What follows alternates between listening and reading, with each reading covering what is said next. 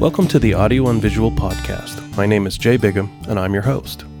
Audio and Visual is a podcast that hopes to bring you into the artist's studio, whether that be a large commercial studio space or an extra bedroom in a condo, to help you get to know the struggles, triumphs, and day-to-day lives of people creating visual arts. Initially, the artists featured will be from my circle of friends and acquaintances, which are mostly Edmonton and Alberta-based, but I do have quite a few folks I know through social media spread out all over the world. I hope to feature some of them through the magic of the Skype interview. The artists you will hear, for the most part, will be people you probably never heard of, but you may be familiar with some of their work. This isn't a podcast that will be featuring famous artists, rather it's focused on those artists that live and work right beside you. Today's guest is Edmonton-based artist and curator Miriam Qureshi. We met at the Lotus Gallery in late May. Let's get right to it.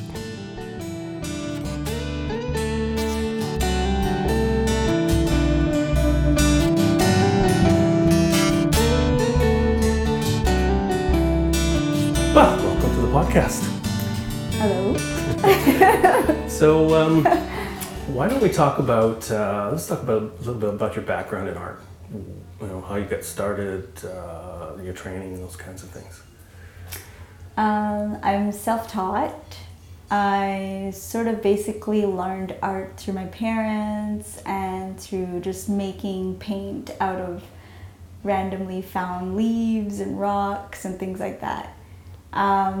Grew up in Pakistan till I was about 12.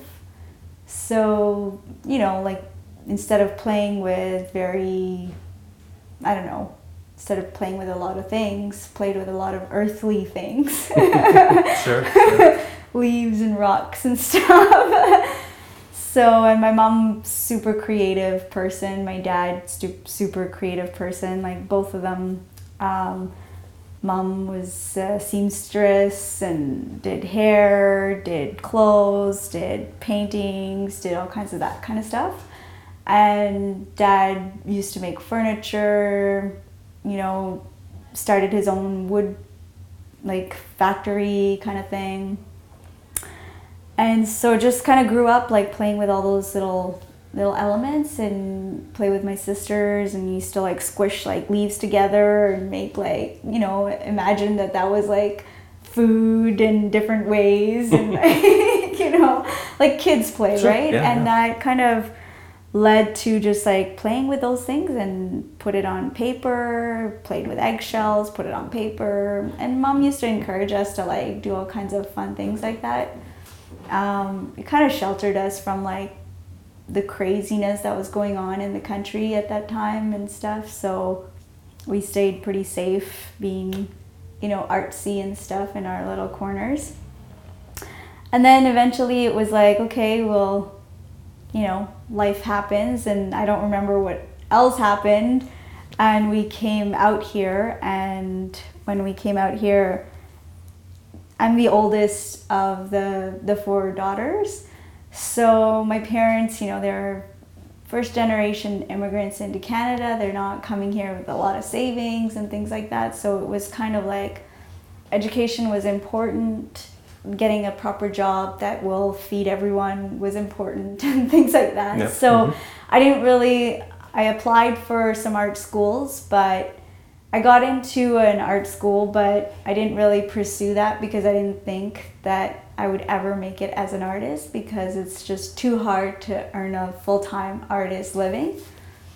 So went into administrative stuff, and so now found myself sort of traveling after university, wanted to see the rest of Canada and look for better jobs, like related to what I studied and stuff like that. So came to Edmonton and found a job here. So pretty stable enough that I could help pay off the rest of my parents' mortgage and just kind of get them, you know, on their retirement course and stuff.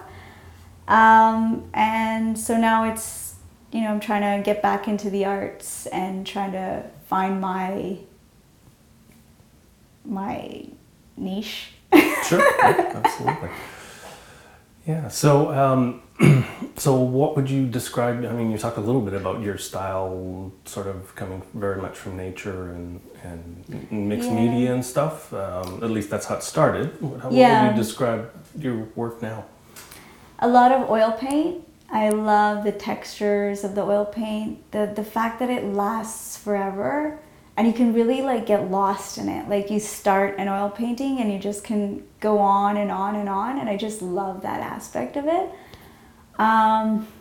So yeah, like now I do a lot of oil paintings, but some of them have a lot of mixed media in it. Sometimes I throw in a record or like a random found object, a newspaper article or whatever it is, like just something kind of like a souvenir or a memory or something like that, and sort of seal it up with it. Yeah. And you use a lot of thick Yeah, I do. I really love using thick texture. It's almost like a plaything for me. Like if there's, it almost makes it a little bit more real or 3D instead of just it being so flat and, you know, like a poster kind of thing. Yeah. Sure. So in terms of your subject matter, what's your favorite subject matter? Do you have a favorite? I really like landscapes, and I love to just have this like emotional imagination of different landscapes. I usually don't paint from references, so I'll sort of like imagine a certain landscape, and I really love figures, like I love people, and I kind of incorporate the two into my paintings. Usually it's about some kind of figures in a landscape. But they're all sort of emotional, either landscapes or emotional figures. They all kind of come from more the emotional aspect of what I'm thinking rather than like literally taking a picture of a landscape and then painting from that. Sure, it's an interpretation.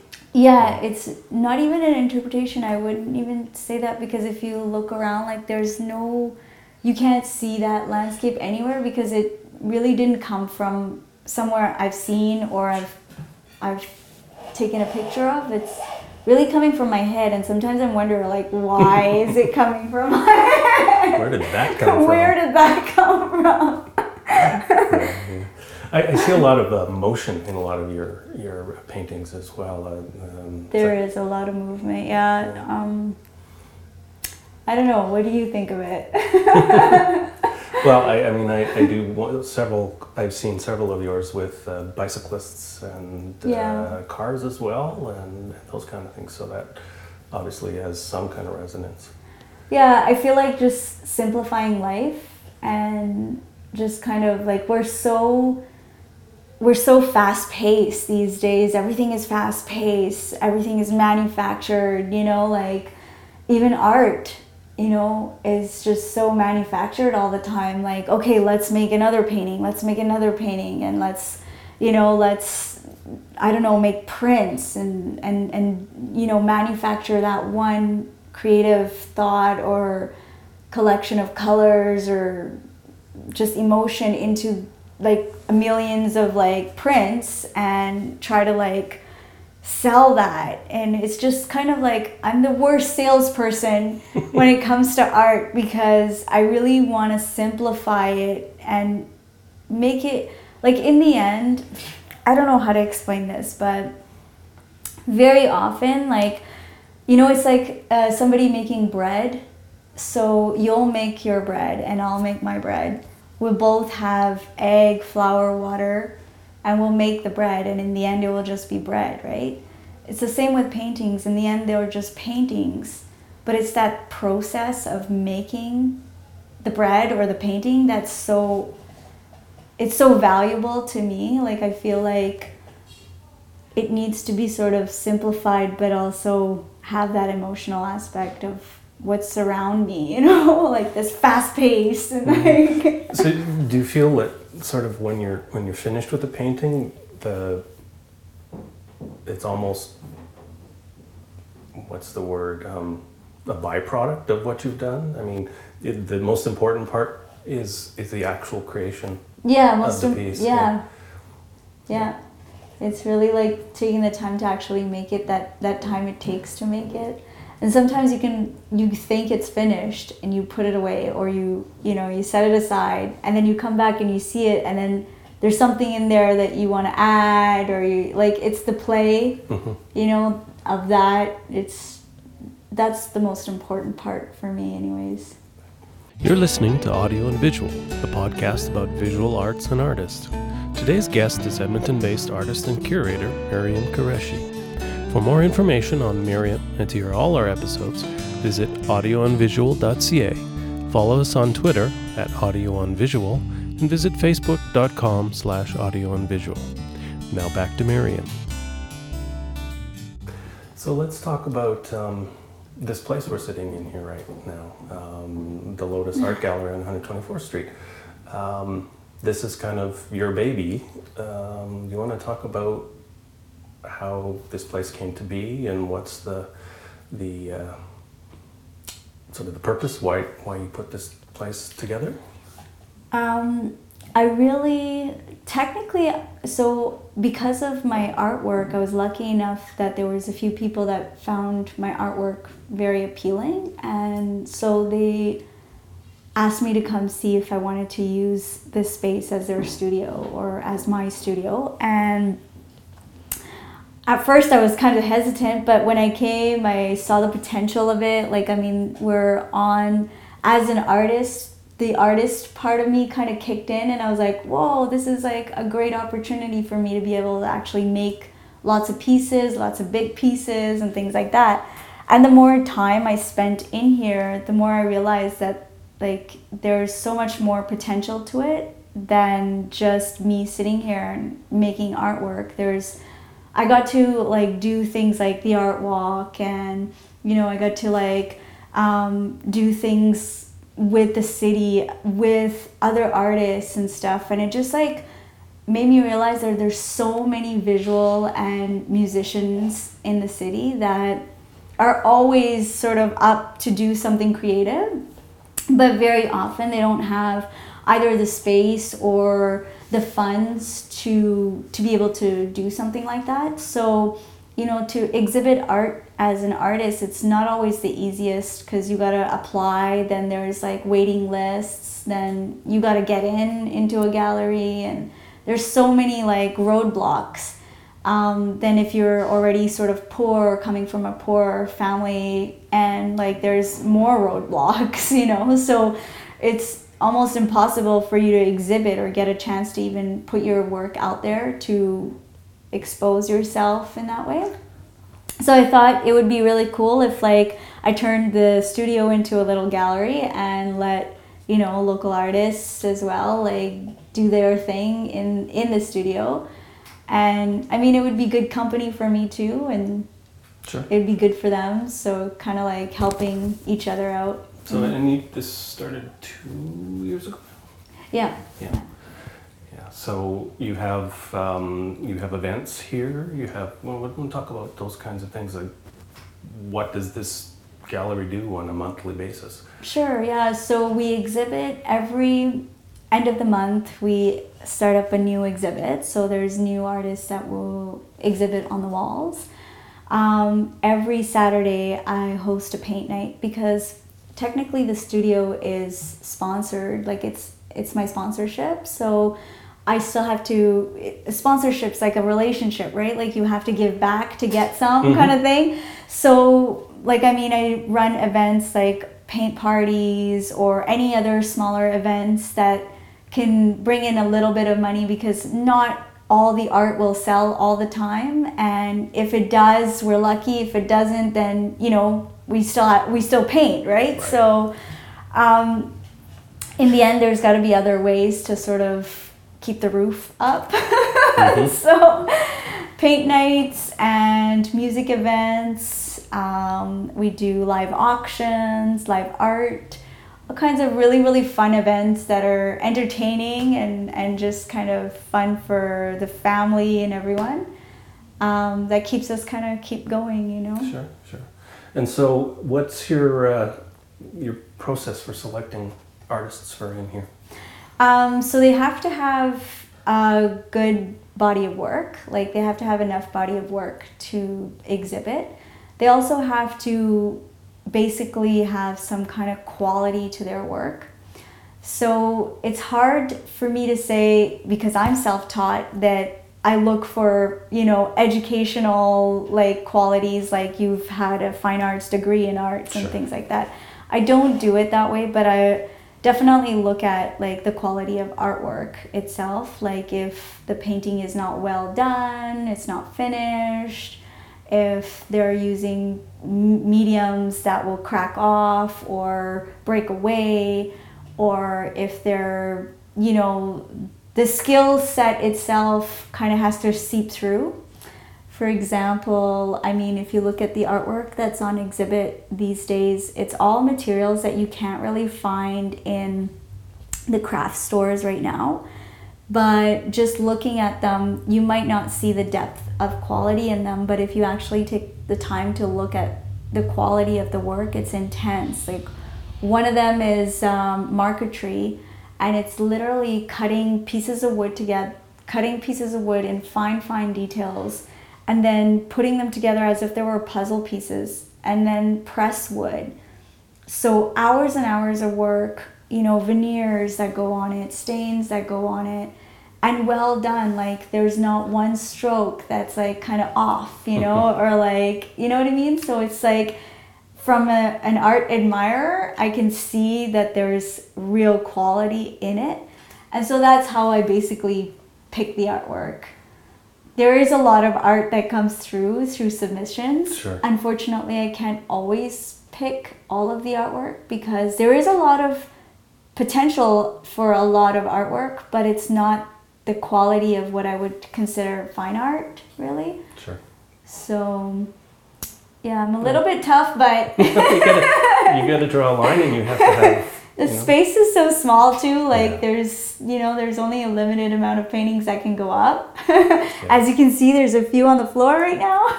Well, for people out who can't see this, we're in the back part of this Lotus Gallery, and it's about 6 foot by 10 foot, and the rest of the gallery is probably about 20 by 30 feet or something like that. If that. It's a small space, but it's very intimate, and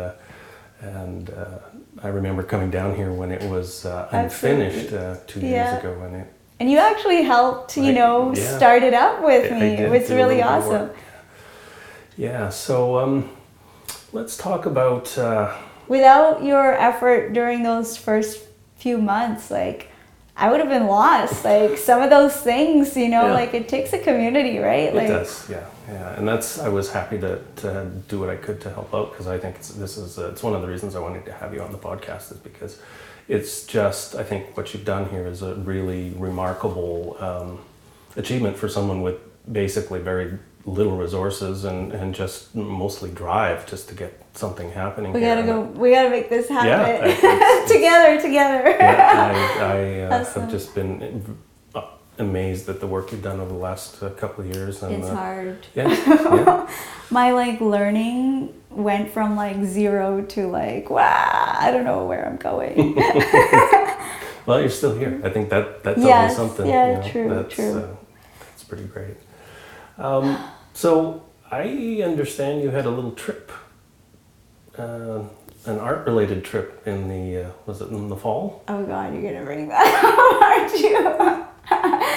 I did, yeah. I was actually really, really lucky to get selected. I don't know how this happened, but a gallery from Austria saw some of my artwork and saw the art stuff that I was doing here, and they really enjoyed it, and they contacted me and they said, would you like to be one of the 300 artists that will exhibit at the contemporary art exhibit temporarily at the Louvre? And I said, what? My jaw dropped. Started sweating profusively. I was like, what's happening? It was pretty intense. It was really cool. I still am not really over it. Yeah. It's really cool, and I don't know how to really express it because I'm still kind of processing it all. Like it just happened in the fall, and I'm still kind of working through how to grow from that as an artist. Because ever since that, I've had some really cool galleries approach me for contracts and things like that, which outside of Canada I've said yes to. But inside of Canada, I haven't really heard much news, like heard much interest. So I'm more like into the whole local stuff. So I really would wish that would create some kind of local thing for me, but we'll see how that goes. There's one gallery in Europe that's kind of pushing me to do some really interesting exhibits, which would be really, really cool. A lot of pressure on making really good art, first of all. And then secondly, prices. Like pricing the artwork is not always the easiest. I mean, I started pricing my artwork, with $25 at first, right? And I was selling canvases for $25, and I had to like build them up as I got more and more contracts from galleries. This gallery wants me to do a show at the Cannes Festival. It's like an international film festival where Hollywood people are going to be buying art, and they're saying that it's best if you have artwork that's at a good, affordable level where they're not going to see it as too cheap, which is so difficult. Yeah, it is. It's for sure. But there's definitely that low bar. If you're pricing your art too cheaply, people go, "Oh, that can't be any good." Yeah, which sucks. Yeah, which really sucks. I mean, why can't people just look at art and just see it for art? Yeah. Like, stop getting distracted by the prices. Yeah, well, I mean, there is, you have to really take care of yourself in terms of making sure that you've got your costs covered. I mean, it takes a lot to go there. Half an inch of oil paint on some of that's a lot of just basic materials, to say nothing of the time, the talent, the hard work that goes, and then all the other stuff that has to go into selling a piece of art.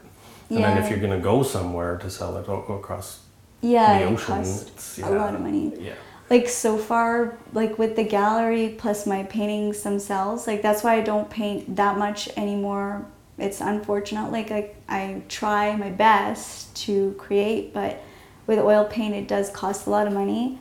But with gallery and everything, like I was pretty much dipping into the savings that I had saved from the paintings. So like that's how I was I have an art account, which every time I sold anything since I was 14, I put some of that money into that art account. And then so every time I needed to paint, I would dip out of that art account, or every time I needed to do something in regards to art. But really having like a gallery and managing a lot of things, like there's so many costs to it that even if like somebody's covering your rent, all the other costs are pretty huge. So all those costs have to come out of some savings somewhere. So right now I'm like pretty much, going down on my savings, and there's like hardly anything left. So I'm kind of hoping that I can make it to this exhibit that I'm supposed to, but I couldn't do it for this May. I had to postpone it, and we'll see what happens next year kind of thing, Yeah, it's a challenge to put together all those pieces, and just a couple other people have talked about that, being, offered the chance to go New York or Venice, I think, was another place that somebody, and it was just like, nope, can't do it, can't get there. Yeah, like how do you get there? And then it's expensive to ship your work there, and if it doesn't sell, then you ship it back, and you eat all of those costs. I mean, if you make it a vacation, that's one thing, but if you're going for always easy. Exactly. We wish we could make it a vacation. For sure. You're listening to Audio and Visual, the podcast about visual arts and artists. Today's guest is Edmonton-based artist and curator Miriam Qureshi. For more information on Miriam and to hear all our episodes, visit audioandvisual.ca. Follow us on Twitter @audioonvisual and visit facebook.com/audio and visual. Now back to Marian. So, I also heard that you just received a little award. This last Friday, I was awarded the Muse Award. So, which is pretty cool. So they had a section for Inspire, and so I was part of the Inspire crew, which is pretty fun. It's very nice. It's really it's very motivational in that way, where I feel like I can do a lot for a lot of people with these opportunities. Like, not just for myself, but for a lot of other artists around me, because like I'm given these little opportunities here and there to be able to do that. So it's kind of fun, because for me it's like, in order for like our world in general, like, this is gonna sound really strange, but in order for our world in general to be sort of a little bit of a better place, we need creative minds and creative people. And I find, like, in today's world, like, we have too many people that are sort of either too automated, like, they're too, like, systematic, they're too, I gotta go to work 9 to 5, then I don't have energy, you know, I'm gonna watch some tube or listen to some music and then go to bed, get up, go to work. Do it all over again. Yeah, you know what I mean? So creative people, they have this drive, like this natural drive that allows them to sort of do things outside of their like routine, you know, and I don't know, I feel like we need that in the world, because otherwise it's just be like really boring. Yeah, you're right about that. Yeah. So what have you got coming up? Anything? I am very, very excited to launch some new art workshops. So I already do some gallery paint nights here on Saturdays, and on Sundays planning to collaborate with another artist who's a resident artist. By the way, if you know any resident artists or any artist looking for studio space, I am looking for... Do you want to just explain how that works here? Yeah, sure. So if somebody wants to have a public studio, like sometimes you're a photographer, for example, and it's just kind of unprofessional for you to say, okay, yeah, come to my basement apartment and I'll take some headshots of your face, like, you know, and you need a professional place where you can do that. You can do that here at Lotus. If you're a painter and you just want people to be able to see your paintings and things like that, and how you paint and how you do your work, you can come do that here. There's actually a resident artist here today who's painting and working on his painting. He's actually the artist that I'm going to be doing a workshop with on Sundays. So we're starting up this workshop called postcards. And we're going to be making sort of meditational postcards. So his artwork is very meditational in the sense, like, he makes these little lines and drawings and shapes and stuff like that.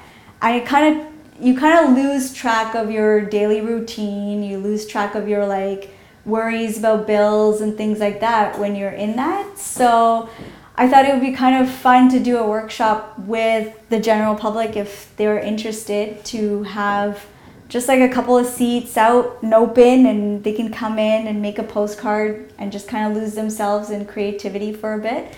And then they can take the postcard, either post it away to a friend or keep it as a souvenir, whatever they like. But I think it would be kind of fun. So that's my new project that I'm working on. And just a couple of other projects I'm working on with a couple of other visual artists who are exhibiting on the walls. I'm planning on applying for a group show at Medicine Hat soon. So hopefully Medicine Hat would be the first step into other galleries.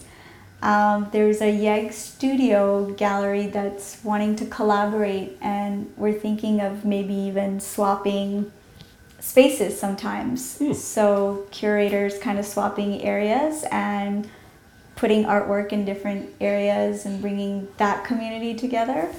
So I'm kind of excited for those projects. Those are the on the go right now. Sounds really exciting, and really I think goes to sort of the core of what I've seen you do in the last couple of years since I've known you, which is getting the local artists who are not maybe at the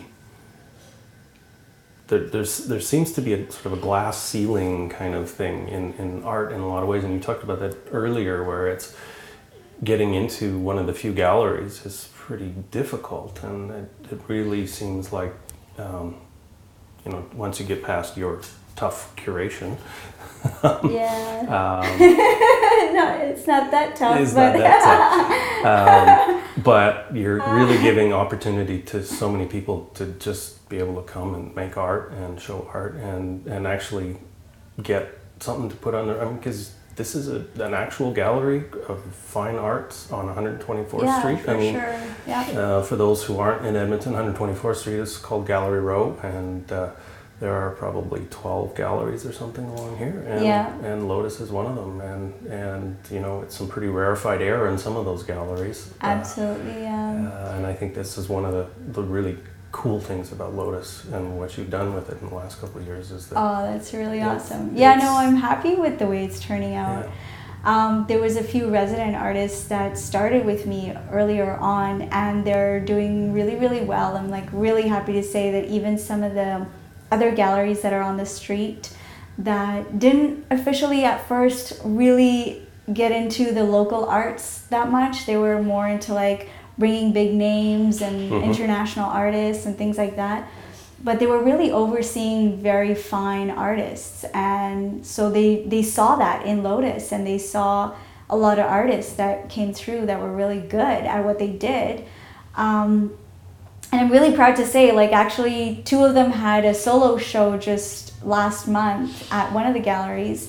And then a couple of them are having some more shows at a few of the other galleries around. So it's like a little bit of spreading of the Lotus art, which is, I love it.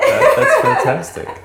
Really, and like I said, it doesn't surprise me at all. I think it's a great concept you've got going here, and it gives them that ability to really show their work, right?